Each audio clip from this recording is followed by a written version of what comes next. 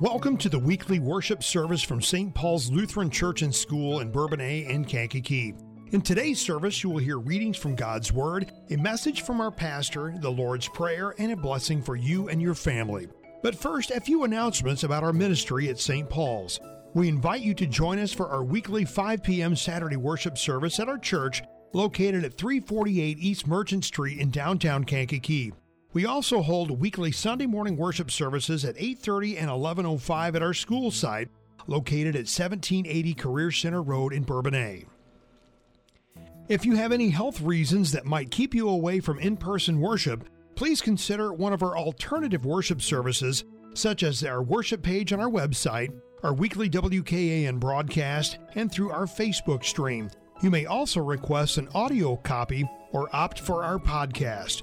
All worship services and church information are available on our website at stpaulslutheran.net. The latest information on our response to the pandemic is available by clicking the COVID-19 tab at the top of the page. For more information about St. Paul's Lutheran Church and School, please call the church office at 815-932-0312. And now we pray that you are blessed by the Word of God in today's worship.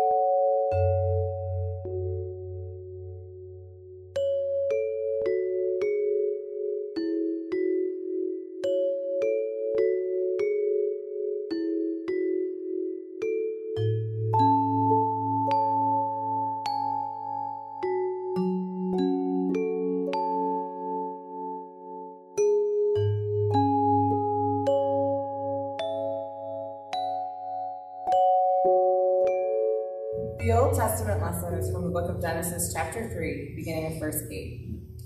Then the man and his wife heard the sound of the Lord God as he was walking in the garden in the cool of the day, and they hid from the Lord God among the trees of the garden. But the Lord God called to the man, "Where are you?" He answered, "I heard you in the garden, and I was afraid because I was naked, so I hid." And he said, "Who told you that you were naked? Have you eaten from the tree that I commanded you not to eat from?" The man said, "The woman you put here with me, she gave me some fruit from the tree, and I ate it." Then the Lord God said to the woman, "What is this you have done?" The woman said, "The serpent deceived me, and I ate." So the Lord God said to the serpent, "Because you have done this, cursed are you above all the livestock and all the wild animals. You will crawl on your belly, and you will eat dust all the days of your life. And I will put enmity between you and the woman, and between your offspring and hers. He will crush your head, and you will strike his heel." This is the word of the Lord. Please stand for the gospel.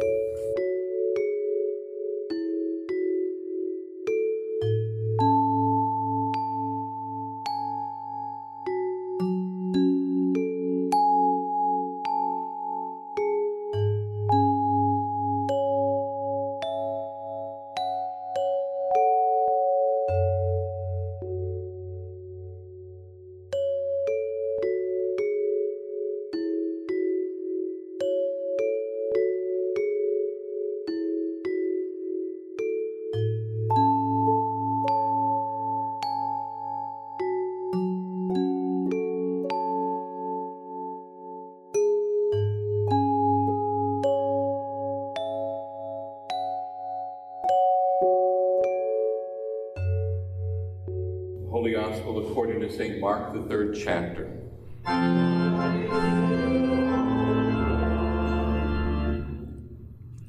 Then Jesus entered a house, and again a crowd gathered, so that he and his disciples were not even able to eat. When his family heard about this, they went to take charge of him, for they said, "He is out of his mind." The teachers of the law who came down from Jerusalem said, "He is possessed by Beelzebub, by the prince of demons. He is driving out demons." So Jesus called them and spoke to them in parables. "How can Satan drive out Satan? If a kingdom is divided against itself, that kingdom cannot stand. If a house is divided against itself, that house cannot stand. And if Satan opposes himself and is divided, he cannot stand. His end is come. In fact, no one can enter a strong man's house and carry off all his possessions unless he first ties up the strong man. Then he can rob his house. I tell you the truth, all the sins and blasphemies of men will be forgiven them, but whoever blasphemes against the Holy Spirit will never be forgiven. He is guilty of an eternal sin." He said this because they were saying he has an evil spirit. Then Jesus' mother and brothers arrived. Standing outside, they sent someone in to call him. A crowd was sitting around him, and they told him, "Your mother and brothers are outside looking for you." "Who are my mother and my brothers?" he asked. And then he looked at those seated in a circle around him and said, "Here are my mother and brothers. Whoever does God's will is my brother and sister and mother." This is the gospel of the Lord.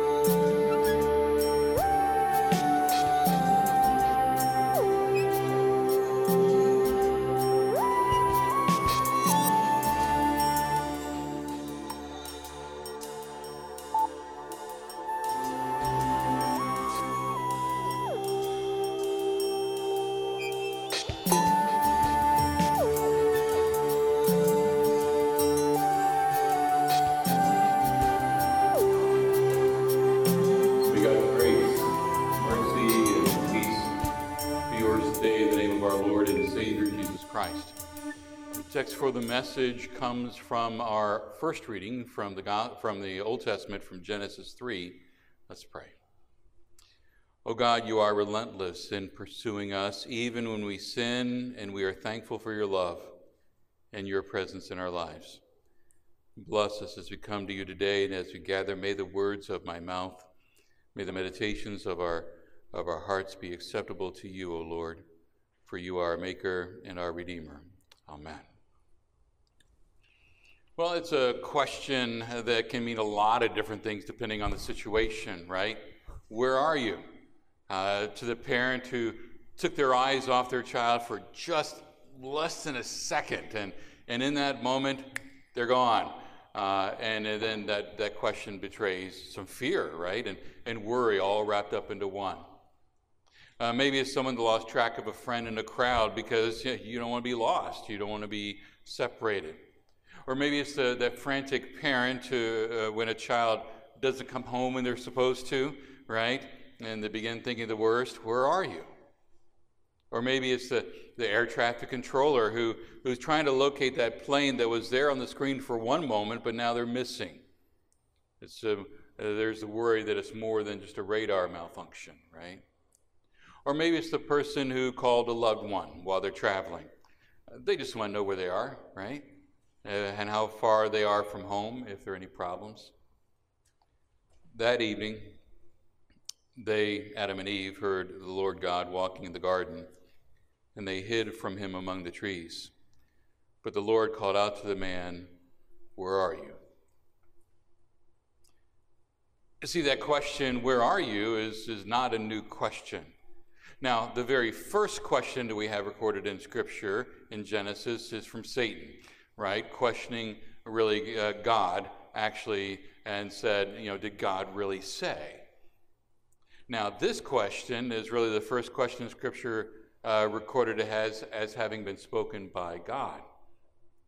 It was voiced in the Garden of Eden, right after the first question. The first question was a question of deceit. Eve had been challenged by the serpent with that question. Did God really say you must not eat from any tree in the garden? Well, she fumbled her answer to that response, that question, and in the next moment she found that she had disobeyed God's clear command, encouraged Adam to do the same, and then they heard God approaching, walking in the garden. And so they hide from God among the trees of the garden. When we do something that harms that relationship with another person, well, whatever we have said, whatever we have done, really destroys that or hurts that connection that we have with that other person. And it's really no different than to our relationship with God, is it? I mean, sin, what does it do? It separates us from God. In the case of Adam and Eve, it destroyed a special relationship that they had with God. I mean, they knew that their action of eating that fruit had been in direct opposition to what God had commanded, and they dared to think that they were greater than God. I mean, think of all the things that they had. They had walked with God. They had talked with Him. God had given them this good song to sing in the chorus of the opening of creation, and they joyfully played that role. Adam named the animals. They had shared the care of God's world. They knew the Lord as no one since. Hiding fear and shame, it was unknown to them. But now, it's all different. In their sin, there's this oppressive darkness that settles over them. They flee from God like frightened mice. No longer do they run out to meet Him. No longer do they feel comfortable with Him. Instead, they run and hide. And it's at this point we see something of the uniqueness of God. He's still a loving Father. He's searching for His children. He's still a loving Father who calls out with a great deal of longing for those that are lost. And He's still a loving Father who goes out after them. God came to the garden not looking to punish, but looking to help them in their predicament. We can think of God as a devoted father who would do anything for his children. I mean, because He knows what has happened. He knows that the action of His children has hurt them more than they know, and He wants to help them. For that father, that's a reflective action, right? Just any father, right? If when any of your children are hurting or in danger, love demands that you do something about it, doesn't it? I mean, say your child is out on the road and a truck is heading down the street. They're playing there, having a good old time. The father doesn't stop and wonder, I wonder if I should do something about this. No, right? The father, because of his love, the father swings into action to care for his child. And that day in the garden, this reflex action of God urged him to call out to his children in trouble, asking, "Where are you?"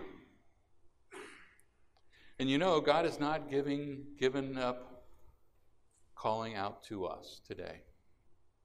When we read Scripture, we see just how far God is prepared to go, to call all people back out of their sinfulness into that relationship with Him. And one thing's for sure, God's not happy, right, that people are hiding from Him, and that their relationship with Him is anything but friendly and harmonious. But God keeps calling out to our world, because we've developed this devious ability to hide from God, right? People hide all the time. Hide in their business, hide in their work, they hide with their children, they hide in their homes. People hide in their own cleverness, right? Thinking they don't need God, they can do everything themselves. Some people hide by saying, well, what God and the church has to offer, well, that's just irrelevant today. It doesn't do anything for me. It doesn't give me the buzz that I wanted, so it's not worth wasting my time on God and the church. Even we who have been in the church most of our lives, all or most of our lives, who know God well, this can have we have this constant urge within us to run away from God.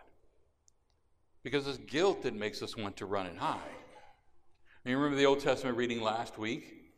That celebration of the Holy Trinity, it ushered us into the throne room of God with Isaiah, and Isaiah found himself in the presence of God, sitting on his throne, high and exalted, with all the heavenly creatures and angels shouting God's praises. Isaiah's immediate response was an awareness of his sin, his guilt, his unworthiness, and it led him to fall on the floor. You know, the Gospels tell us that Peter became deeply aware of his guilt, too, and fell to his knees and cried. Paul tells us of all that he did things that he knew he shouldn't do and stated how miserable it made him feel. But don't we find ourselves in that same situation? Maybe as we've realized how badly we've handled disagreement. Maybe regretting the words that we have said and the actions that we have taken, and it gets us filled up with so much shame. And okay, if we don't physically hide, what do? We withdraw. We get quiet. We lock ourselves away. Or maybe we're challenged by God's word to live our lives for Him. And by that means doing things differently than the world and differently from perhaps our friends. And so we make excuses knowing that that's the easy way out. Or maybe we see someone that is in need and we know that we're able to help, but we don't. And we got all kind of reasons why we can't help, right? And as we reflect on Jesus' words about caring for others, that shame fills us and that guilt, and we feel like we've let Jesus down. And so we want to hide. At that moment, we join Adam and Eve, don't we? In shame, hiding in the trees from God. When sin causes us to feel separated from God, there's this barrier between God and us, and God comes calling out to us, just as He did in the Garden of Eden, because God doesn't want to let go of a single soul. He doesn't mind how many times He has to come calling to us. He wants to give us as many second, third, or fourth chances that we need to receive that grace and forgiveness. And so He keeps coming back again and again, calling out, "Where are you? Where are you?" Because He wants us as His own. He wants us to remain as His people, and He wants to be our God. That question called out in the garden echoed throughout history, hasn't it? Question that was that question was called out by God in the flesh. The Son of God, born of Mary, entering human history, came calling to the people of this world to repent. The kingdom of heaven is at hand. Where are you? Calling people back to the Father's love. And it is at the foot of the cross where we meet the gracious God who forgives. There at the cross, our lives that were previously hidden in sin are now hidden in Christ, with lives that are full and free from sin, free from death, free to live in Jesus. In 2 Corinthians 5, Paul writes this. He says, "All this is from God, who reconciled us to Himself through Christ and gave us the ministry of reconciliation," that connecting that relationship again, changing us basically from His enemies into His friends. That God was reconciling the world to Himself in Christ, not counting men's sins against them. We are therefore Christ's ambassadors, as though God were making His appeal through us. We implore you on Christ's behalf, be reconciled to God. Notice that Paul gives the results of Jesus' death. We're changed, right? Reconciled. We are no longer God's enemies. Now we are God's friends. Where are you? Author by the name of Mary Sutherland wrote in one of her books, wrote this. She said, When our son Jared was a little boy, we were careful to teach him our phone number and address in case he was ever lost.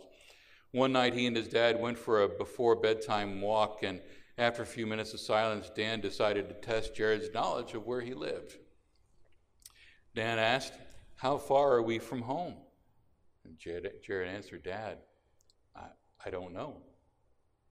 Try it again. He said, "Well, where are you?" Again, Jared answered, I don't know. Then Dad sort of chuckled and said, "Well, son, it sounds to me like you're lost." And then Jared grinned and looked up at his father and responded saying, "Nope, I can't be lost. I'm with you." Where are you? My friends in Christ, our Father does not want us to lurk and hide in the shadows, hiding from Him because we have sinned. Because of Jesus Christ, God searches us out. He happily changes us from His enemies into His friends and reassures us of forgiveness and that continual love and support in our daily lives. We're with the Father. We can't be lost. Where are you? You are found in Christ. On a hillside out of Jerusalem, Jesus is forsaken on the cross. He carries that full weight of our sins and the sins of the whole world. It all falls upon His shoulders, and we're forgiven. We come here to worship, and we celebrate Holy Communion. We hear those words, "Your sins are forgiven." And we take into our hands the very body and blood of Jesus as we eat the bread and drink from the cup in Holy Communion. At His table, we stand in awe of what God has done for us, to break down those walls of sin and hostility, enabling us to be friends with Him again. And we gather here. We come to this house of worship, and our loving God seeks us out. Just as He went looking for Adam and Eve, where are you? He knows exactly where you are, doesn't He? You're caught up in your sin. You're separated from Him. Thanks be to God for His unwavering passion, His unquenchable love, His unending mercy, His constant forgiveness, His abiding presence. Where are you? You're right here. You're right here with your Heavenly Father, and He has made you His friend. Thanks be to God. Amen.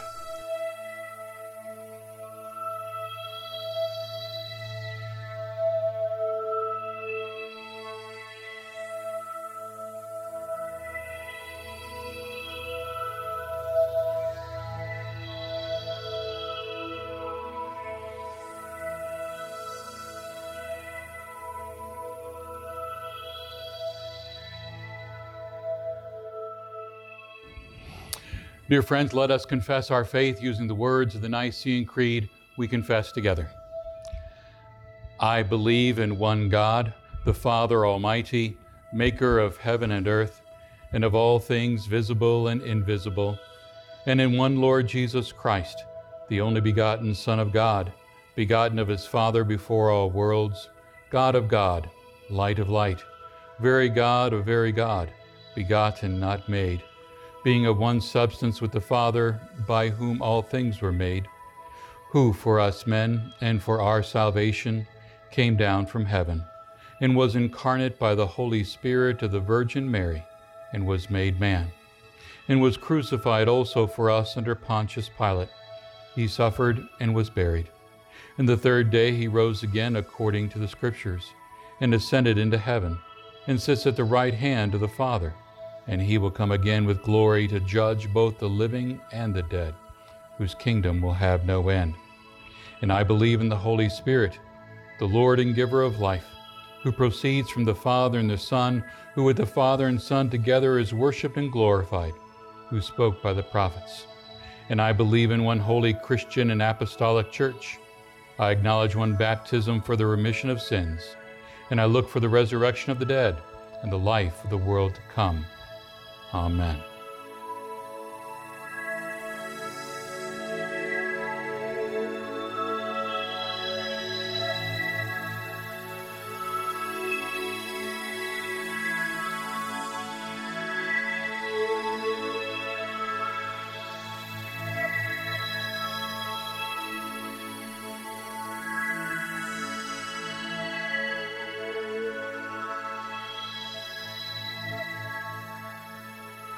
Our Father, who art in heaven, hallowed be thy name.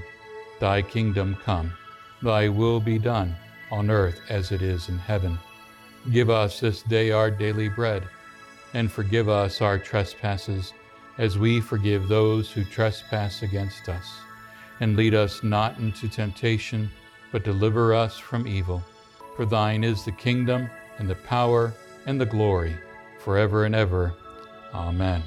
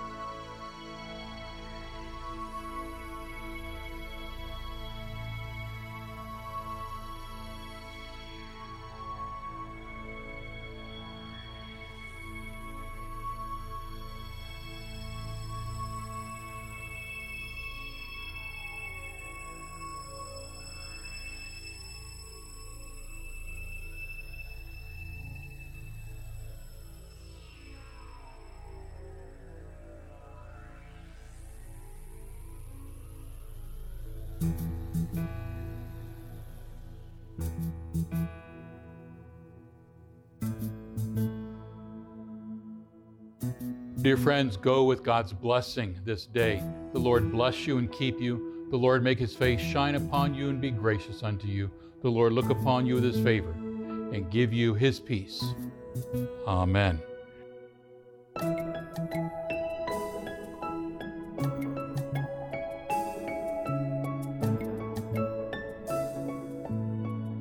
Thank you for joining us in this time of worship. From all of us at St. Paul's Lutheran Church and School, we thank you for listening. More worship opportunities are available on our website at stpaulslutheran.net. Just click worship at the top of the page. May God bless you and your family each and every day. And again, thank you for listening.